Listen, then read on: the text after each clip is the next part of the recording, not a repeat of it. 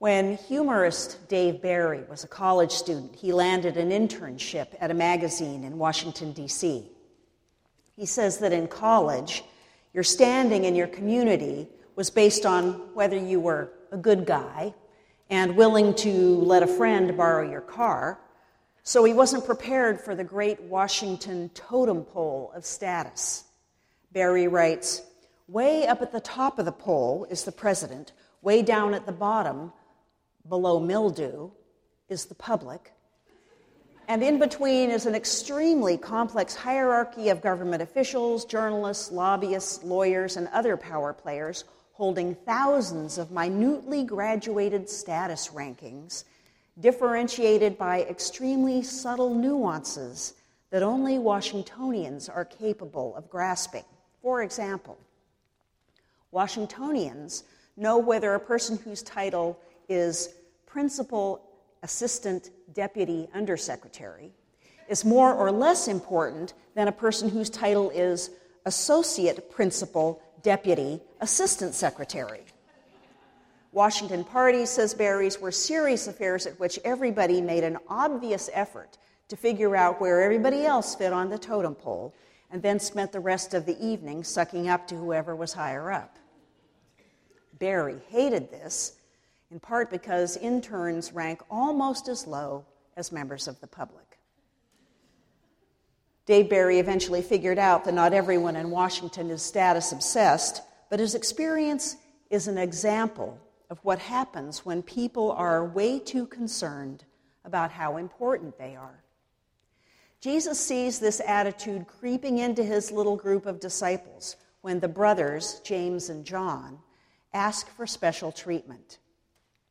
Interpreters disagree about what motivates them. Could James and John be so clueless about who Jesus is that they're imagining a triumphant, regal scene with themselves sitting in positions of honor and power at King Jesus' right or left? Or is it that Jesus has just told them for the third time what lies ahead of them in Jerusalem, suffering and death? And so the disciples are naturally starting to wonder about their own futures. Either way, their request is grounded in their trust for Jesus. They assume that he will be glorified in one way or another. They also love him. They want to stay close to him. So maybe that's why Jesus doesn't reprimand them. Instead, he tells them that they don't know what they're talking about. He gently brings them back to the hardships that will come first through the images of the cup of suffering and the baptism of death. These are what they can expect before glory. Are they able to drink from that cup, to be baptized with that baptism? Way too quickly, the brothers insist, "You bet we are." And Jesus accepts this, responding that they will indeed share his cup and his baptism. They too will know suffering, persecution, perhaps even death, because of their loyalty to him. But he says that to sit at his right or left hand is not his to give. By now, the other 10 disciples have caught up, and they aren't pleased to learn that James and John are jockeying for position. Apparently, all the disciples are stuck in the totem pole way of looking at power.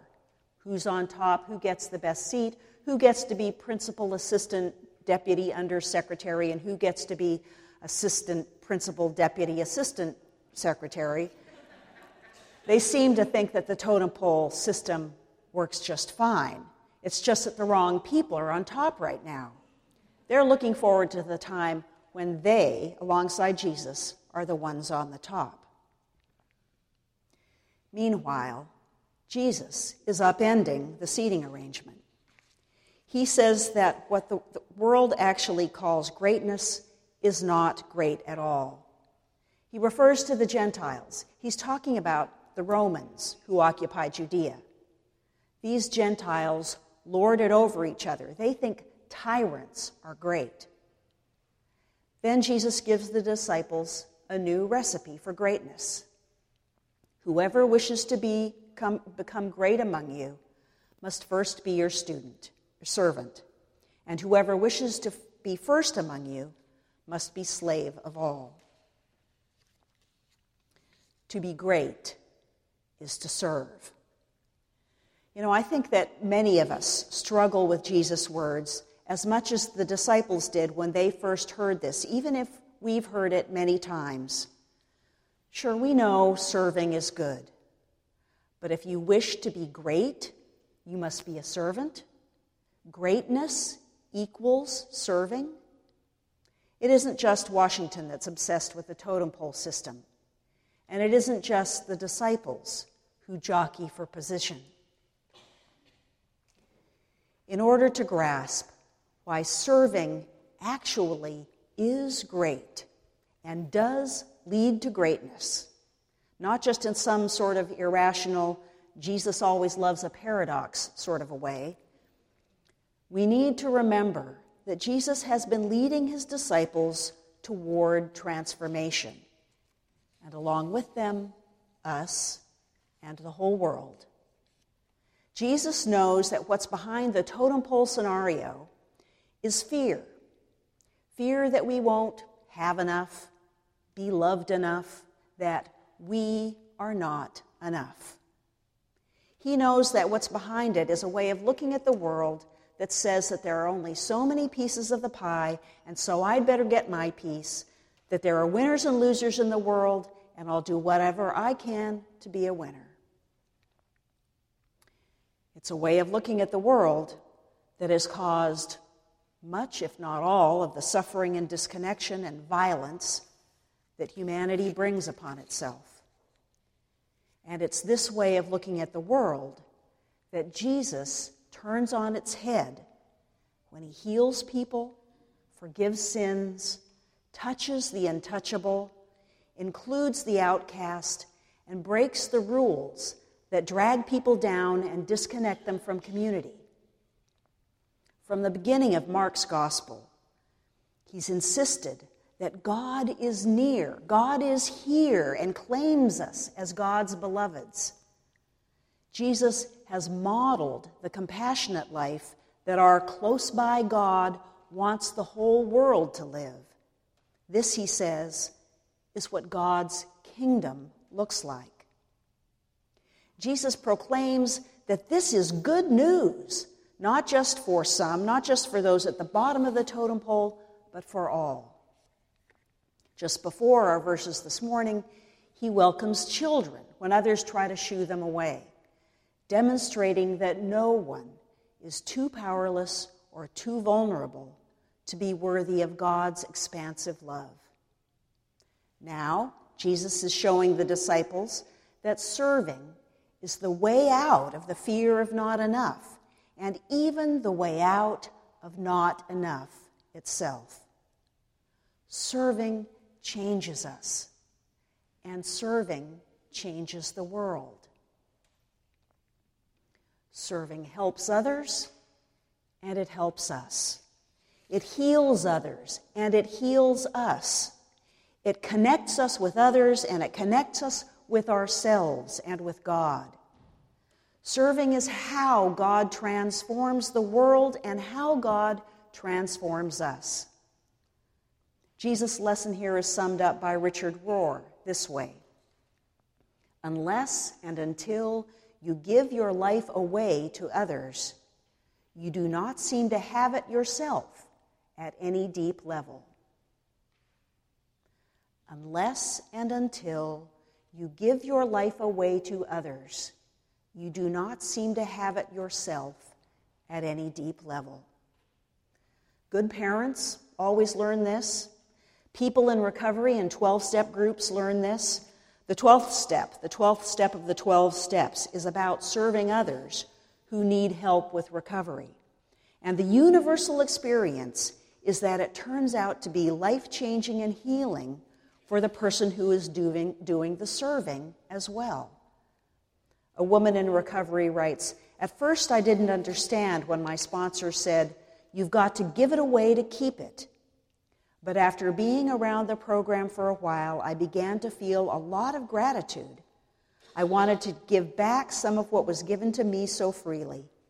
I began to be a temporary sponsor for newcomers. It was then that I realized how this helping others business revitalized and strengthened my own personal recovery.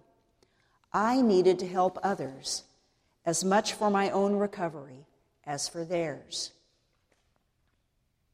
Unless and until you give your life away to others, you do not seem to have it to yourself at any deep level.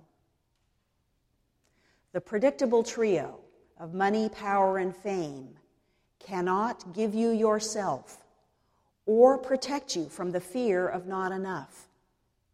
The drive to be at the top of the totem pole cannot give you yourself. And in fact, it feeds the fear of not enough. So the greatness promised by the totem pole is illusory. It is a trap that leads to more fear and more disconnection from self and others and God. Unless and until you give your life away to others, you do not seem to have it yourself at any deep level.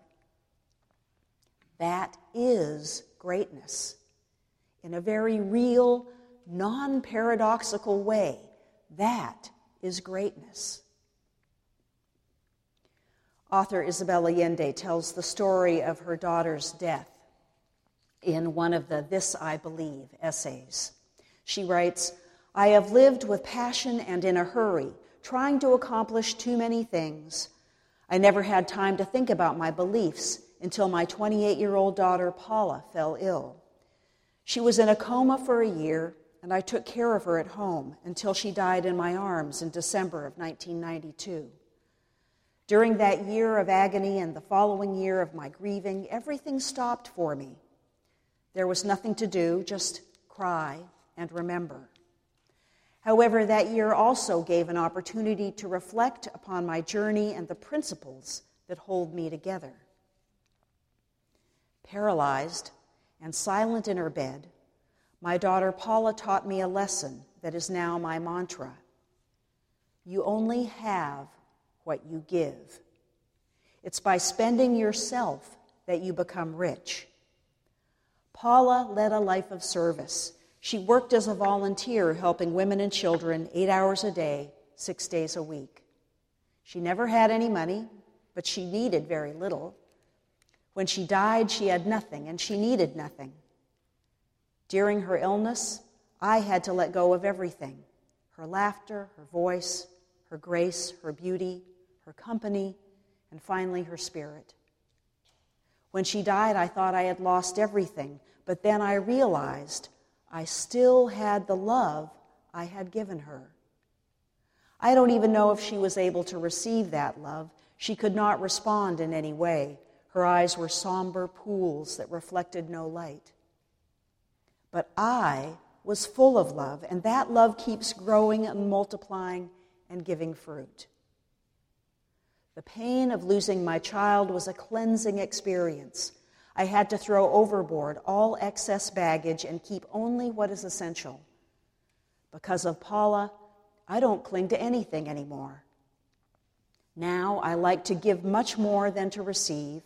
I am happier when I love than when I am loved. I adore my husband, my son, my grandchildren, my mother, my dog, and frankly, I don't know if they even like me. But who cares? Loving them is my joy. Give, give, give. What is the point of having experience, knowledge, or talent if I don't give it away? Of having stories if I don't tell them to others? Of having wealth if I don't share it?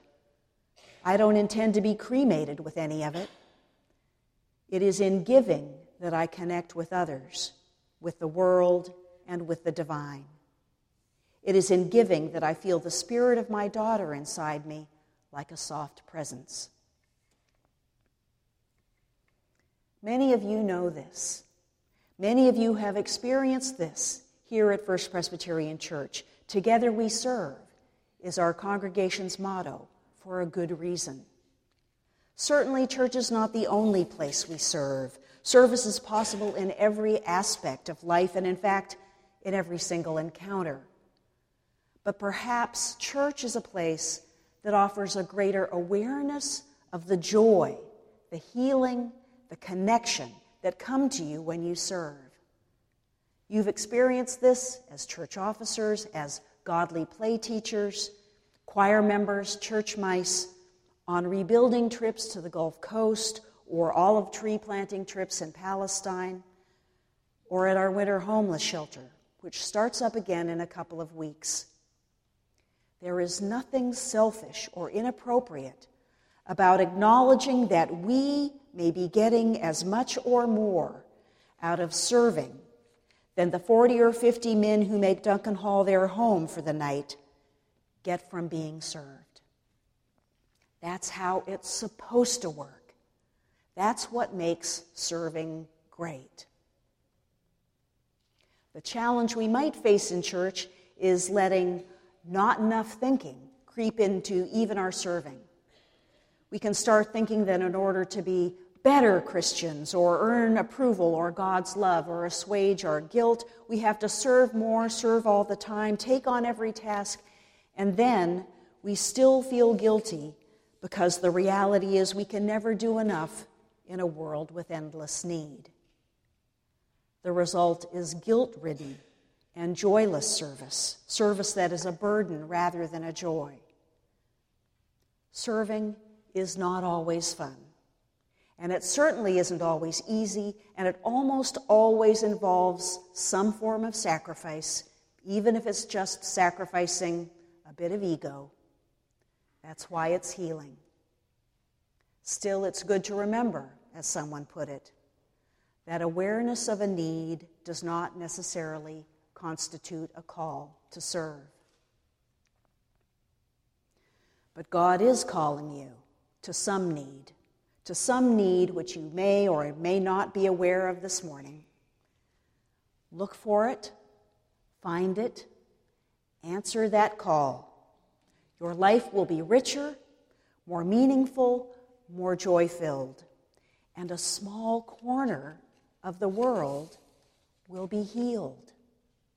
It's a brilliant plan, but then it is God's plan, after all. It is God's plan for greatness.